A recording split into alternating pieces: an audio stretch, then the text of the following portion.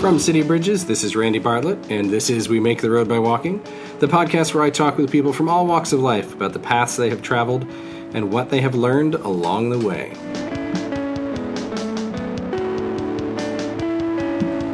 Hello! Welcome to the second season of We Make the Road by Walking. I'm really excited about our guest today. I actually met Dr. Adam Lobel almost 20 years ago. His partner was a good friend of my future wife's. At the time, he was a new father. He was living in upstate New York. And we went to pay them a visit and went for a long walk in the beautiful fields around their home.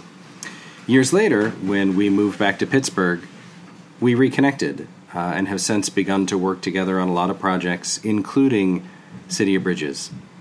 As Adam will discuss, he works with our students every Friday, and it's a real honor and pleasure to have him as a part of this community, and I'm really excited for him to share his story with everyone today. I'm excited to have our guest here today, and I'm going to let him introduce himself. Who are you, and what do you do? Hey, Randy. Really good to be with you this morning. Who I am and what I do. Well, in a lot of ways, like many philosophers, thinkers, mystics, meditators, people who reflect a lot, in some ways, my full-time work is reflecting on this question: who am I and what do I do? That's what I do. That's who I am. I spend a lot of time in contemplation, silently, reading the ideas and teachings of others throughout history, and then teaching in dialogue with friends and students and mentors, exploring what are we? What is this life? And that has taken the form of really being a lifelong student. I was actually in graduate school for over 14 years. And so I've spent a lot of my time in school. I have been a student of Tibetan Buddhist teachers in the Tibetan Buddhist tradition very extensively since I was 16 years old. I've also studied with Zen teachers and with increasingly philosophers from the West and Western tradition. And so I really think of myself as a lifelong student during long periods of time, such as the coronavirus quarantine. I'm very happy and content to be in that contemplation. It's taken the vocational form of being a professor of psychology and religion. It's taken the form of being something akin to a Buddhist minister, where for years I've worked with students developing path of meditation and self-reflection, psychology, coming from the Buddhist tradition and more modern perspectives as well. I would say that it also shows up as a father and as a husband in family life. I'm a student of the earth and of the non-human world. I spend as much time as I can out in the natural world and learning from the interesting modern philosophies of ecology, eco-psychology, and understandings of natural evolution and development. And I would say I'm a student of politics and of activism and of what it means to have agency, to make a difference, to make an impact, different strategies. That feels very alive for me and very uncertain for me, what it means to be really an activist and engaged person in our society today. What are the things that you have done, the roles that you have played as a lifelong student have taught you the most? What do you think those would be? Well, really, I mean, the most learning, what has taught me the most is really being in a marriage, in a partnership and raising children for what's been a big chunk of my life now. And you know, that's what arises first when you ask this question, because in some ways that's the greatest challenge and the greatest joy. And in a lot of ways, I feel like my more formal training and learning as a meditator, as a scholar, as a philosopher, as a psychologist, all of that really just has enabled me to learn from being in an ongoing family life. I remember the moment when Allie and I found out we were pregnant. We were quite young. We weren't planning to have children. We weren't really ready to have children. And I remember that moment of realizing we were going to have a child. There was this feeling of being rooted or grounded in a way that I hadn't been before. I think before that moment, I felt like learning meant traveling the world, going to cool monasteries and rainforests and countries, and maybe reading cool books and going through amazing experiences that were dramatic, but fleeting, maybe like a bit of a dilettante or like little of this, little of that, even though I was deeply rooted in a spiritual tradition. Becoming a father really, to me, I think felt like, oh, now I have to show up. And staying with that journey, that's been a long time, and been in a marriage, like, even though we're actually technically not married, but we've basically been in a marriage for over 20 years. And I've just learned so much about what it is. The phrase that's coming to mind is from the philosopher Charles Taylor, and he talks about situated freedom. You know, that you can be free, like unconstrained, but what does it mean to be free in very specific constraints or specific situation? And the tension, productive tension there has been so powerful for me, because you're held by love. You're held by this incredible love of your partner, of your children, but you're held in a situation that is often really challenging. And learning about that situated freedom has probably been the most rewarding, most I've learned, honestly. That experience of how you are sort of shaping a path for another human being who's going to take their own direction, of course, but you're certainly creating the experiences in which they then not only have their life, but also their aspirational visions for what they hope their life will become. And one of the purposes of this podcast is to hear from people who are in a place in their lives, and it might not be the final place, but then to understand how it is that they arrived in that place. And so I'd love to hear some about your journey from a 16-year-old, and if the place that you are now was the place that you thought you would be when you were that age. Well, you know, I love this phrase, we make the road by walking. You actually introduced me to Miles Horton, and I was not familiar with him and not familiar with that book, of this incredible dialogue between Miles Horton and Paulo Freire. But the phrase, we make the road by walking, that has so much meaning for me from all of the, or many of the different traditions and lineages that I inherit and have studied, from the Zen teachings and the Taoist teachings, from Buddhist teachings, all the way to Meister Eckhart and Martin Heidegger and the philosophical teachings. Heidegger actually has a phrase, the Holzwege, the path walking. And it's drawn from like German timber practices, where there are certain paths in the German forests that would actually lead somewhere. You know, you could take the path from one village to another, or from a church to the town or something. But these Holzwege, these wood paths, I think is how it's often translated, they don't lead anywhere. They've been cut by foresters who went out to get some timber. So they look like a path, but then they'll just fade and stop. There's something about that quality, I think, of my life, of all of our lives, where you might think you're going somewhere, you might think you have an idea of where you want to end up, but sometimes those paths just fade and stop, or sometimes where you thought you were going wasn't where you were going. And so I feel like my journey is still like I'm on this wood path, and I really genuinely don't have a goal of where I want this to all go. And in some ways, I feel like I've already reached various goals. And so I can enjoy the path itself. To be a little more specific, some of the thingies and little like stories that I sometimes tell and sometimes don't tell that have been most formative really begin, I think, I always had some kind of absurd, uncanny interest in the East. And as a young boy, it was particularly the Japanese culture and Japanese aesthetic that was really calling to me.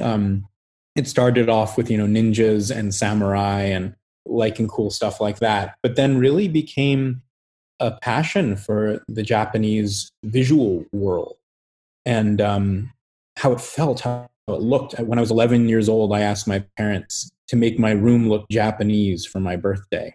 So they did their best for like a Connecticut Jewish version of a Japanese kid's bedroom, which looked like, like a 1980s Miami Japanese or something like that. But I loved it. And then when I was 13, I was bar mitzvahed. I was raised in a Reformed Jewish family, not very religious, but I wanted a Japanese themed bar mitzvah. My dad even hired a guy to dress up as a ninja to walk around. Probably the only bar mitzvah that had such a thing. So then that really turned into, I started studying Japanese language and history. Had a chance to go to Japan twice when I was 15. There was some scholarships available for young Americans who had an interest in Japanese culture. So I went over to Japan and did a homestay with 2 different families and lived in Japan for a stretch during my freshman year of high school.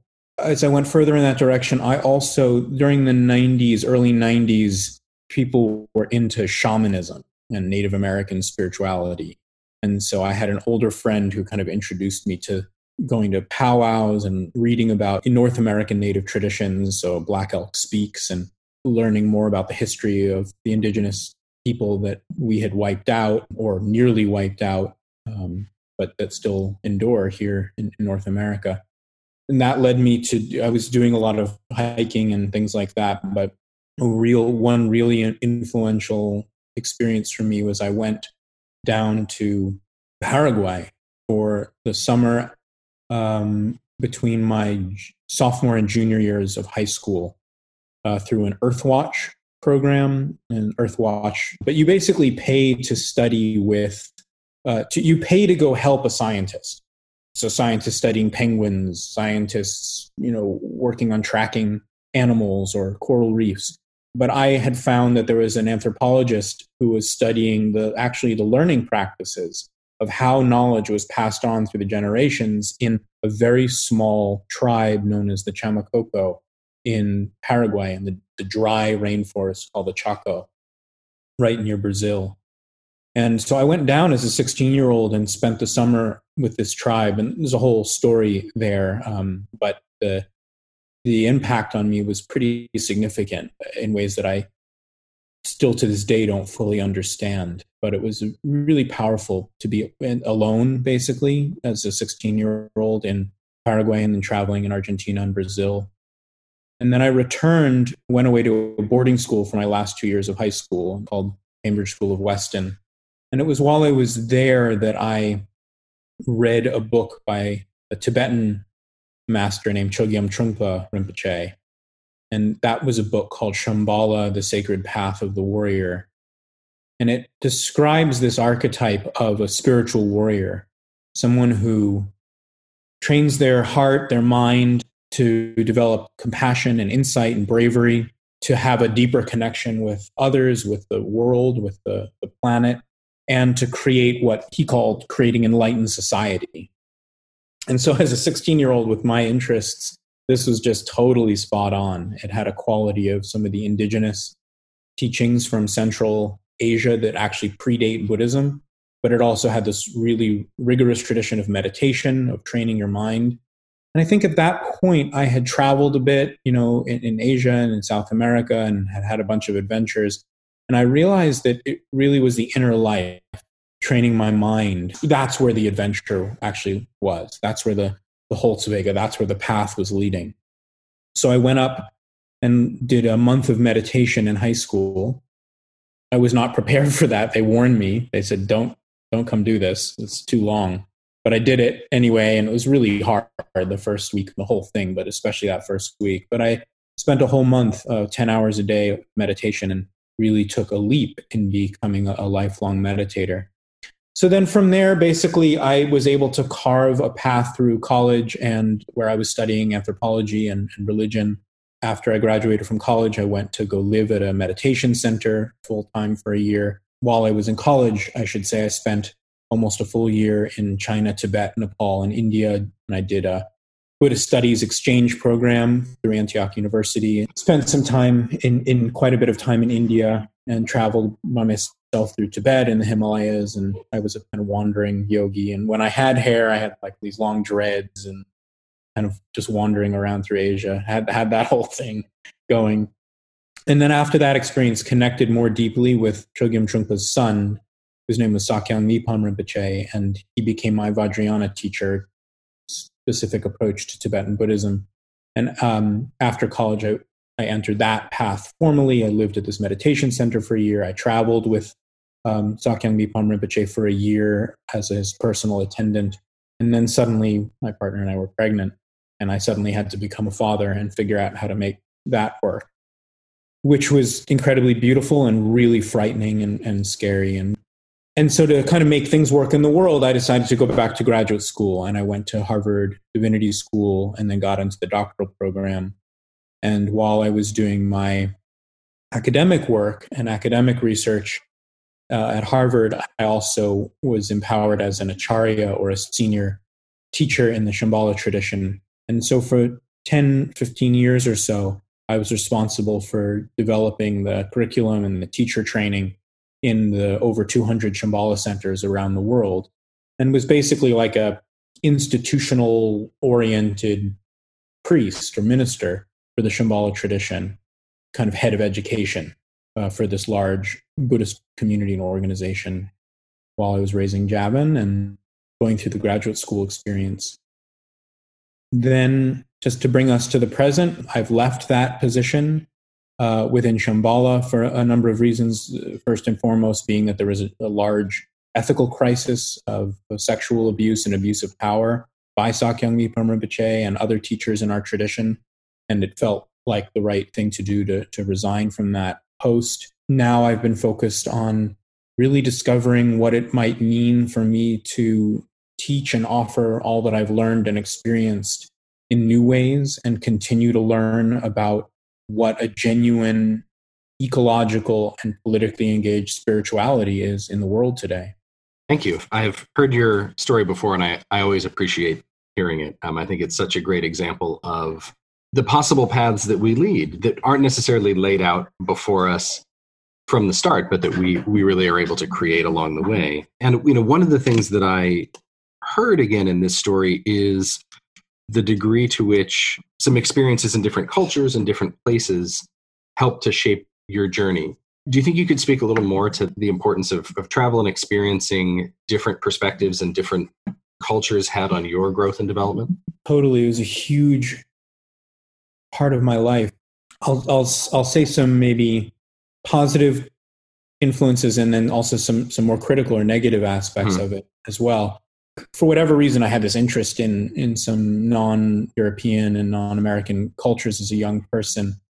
I'm just very thankful that I had the opportunity and the privilege to pursue those interests. I'm not quite sure how they got there exactly, but they were there. And so I was able to pursue them with the support of my family, and being part of an upper middle class, really privileged world as a white person, as a person given certain access to education and economic privilege, and it's coming from a world where that was somehow accepted. So there were a lot of conditions in place that allowed that to happen for me. I'm very thankful and appreciative of that. And yet, it's hard to even begin to say the way other cultures or traditions have influenced me. At this point, I'm completely rooted as an American white man from a certain economic background, but I also am not. I don't even know where my thinking begins and ends in terms of East and West. I've spent more time being formed intentionally under certain kinds of words and practices and rituals that come from Asia, from Central Asia, from Tibet, from Japan, than I have been in quote unquote European or Western contexts. And so I don't use the words East and West usually. I don't know where cultures begin and end.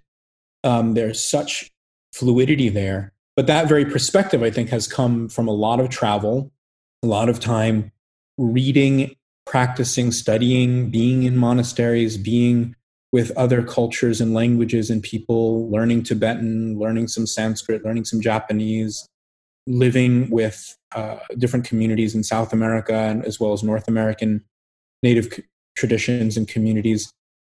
It's such an interesting thing to to not even know where one culture begins and ends, or one civilization begins and ends. I really encourage any students, younger people especially, that I'm working with, to travel as much as possible. And actually, one of the real concerns I have about this pandemic and about what our future might hold is, I'm not sure if that same world is available going forward. Even for Javin, he might have taken a year off to travel before going to college next year, my older son, and I'm not sure whether that's even going to be possible.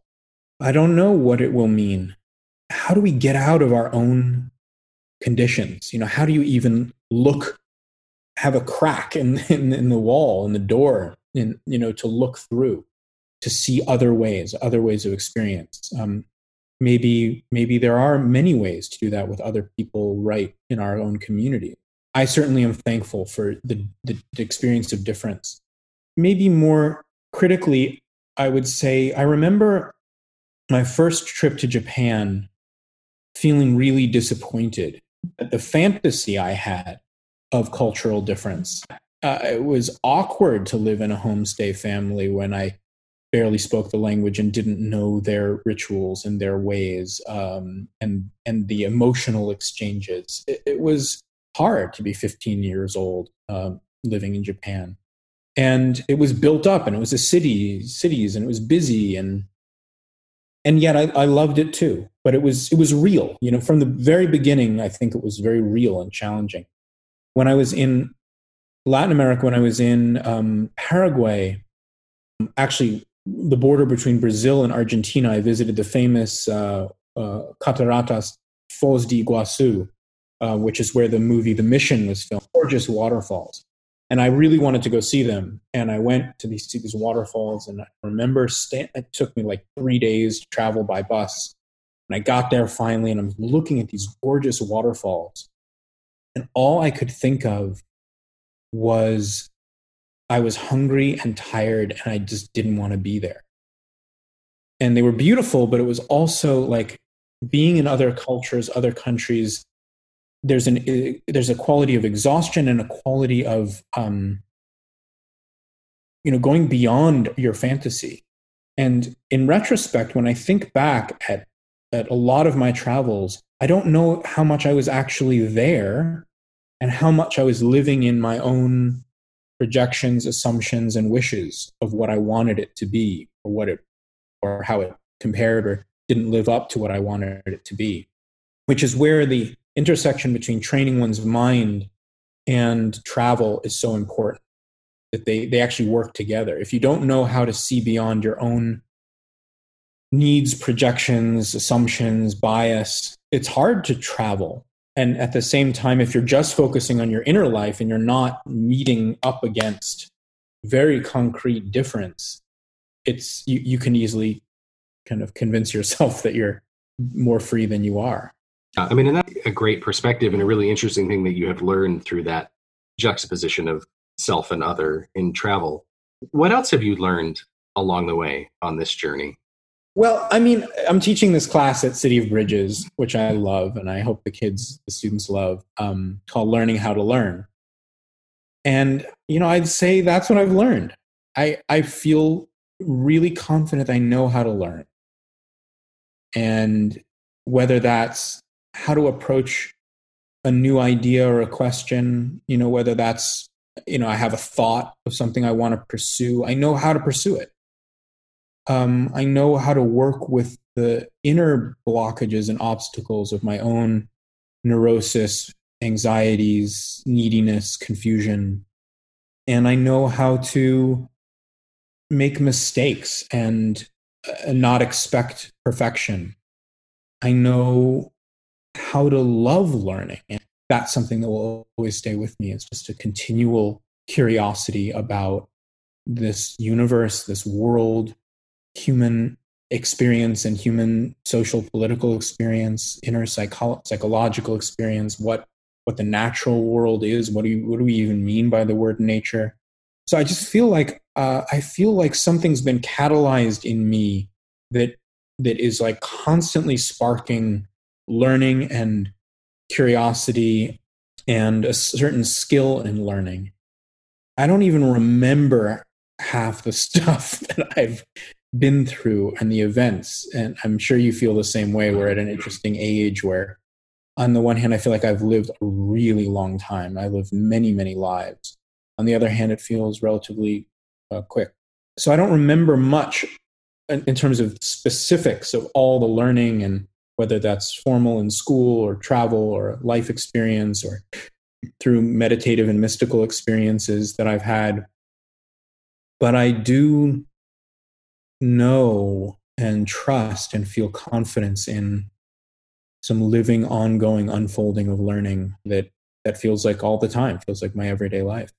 I remember at 15 and 16 feeling like people who were in their 40s were, one, sort of glacially old, and two, probably had it all figured out. And now, as someone in my 40s, realize that hopefully neither of those things are true. Hopefully I'm not glacially old, and I certainly don't have it all figured out. That's for sure. I mean, we might be glacially old, but it's possible. So speaking of teenagers, what advice would you give them, looking back on your experience, about how to best chart their paths towards the futures that they might not yet know are the futures they're going to have? I really think Joseph Campbell's overused phrase of "follow your bliss" is really the right way. And I tell this to my son and to any students who ask, that the frameworks, the constraints, the set ideas of what one thinks they're supposed to do, or how they're supposed to study, or what they need to emphasize in order to make money, in order to find a job, in order to have a certain place or a reputation, most of that turns out to be just incredibly thin and not true. That even people who focus on those areas, often that's not what happened. So I would say, follow your bliss. That find out the aspects and dimensions of the world and yourself that you care about, and pursue them limitlessly, but pursue them with rigor. And I think that if you follow your bliss fully, it will pop out the other side, and you will be forced to maybe learn things that you didn't think you wanted to learn at first. So it's not necessarily the easiest course, but I do think it's the natural course, the way water flows downhill and will seek a way to slide and flow down. If you follow your bliss, if you find out, not like I don't mean like you find out one thingy, like I like to play the flute and I'm just going to do that.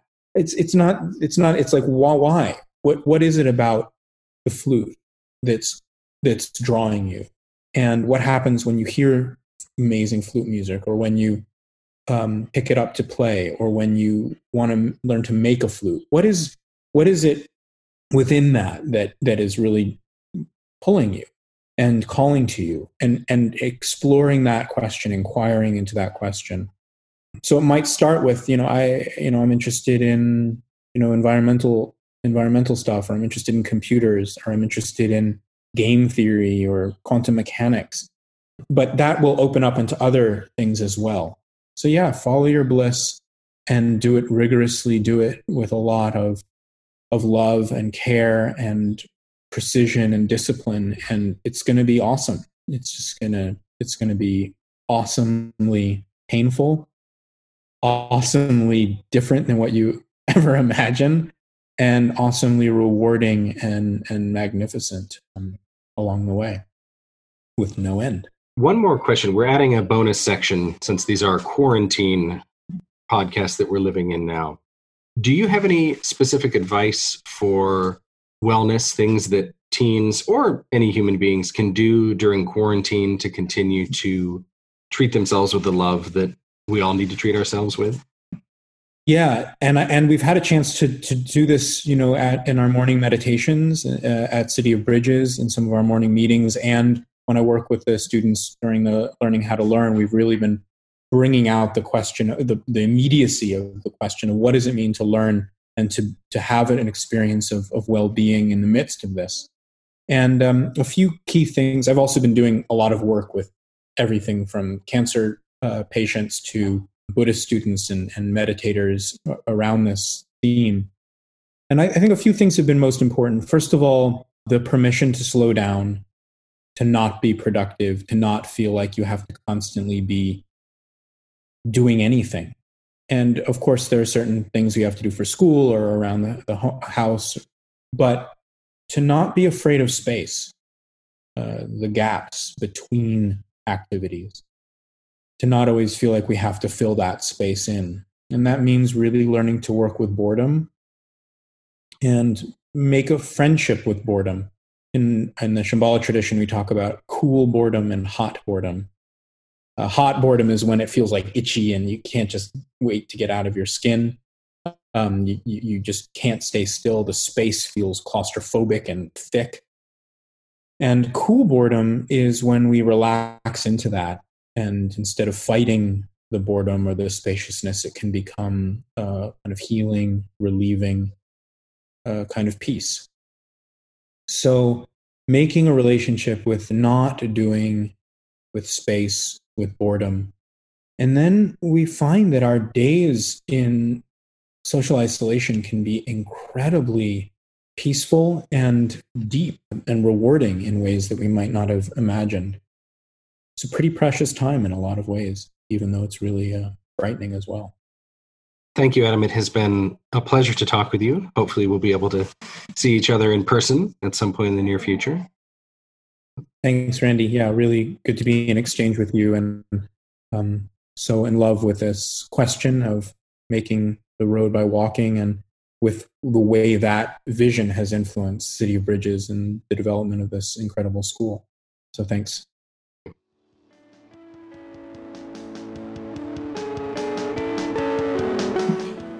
I hope you enjoyed our conversation with Adam Lobel. I'm really excited about our second season of We Make the Road by Walking.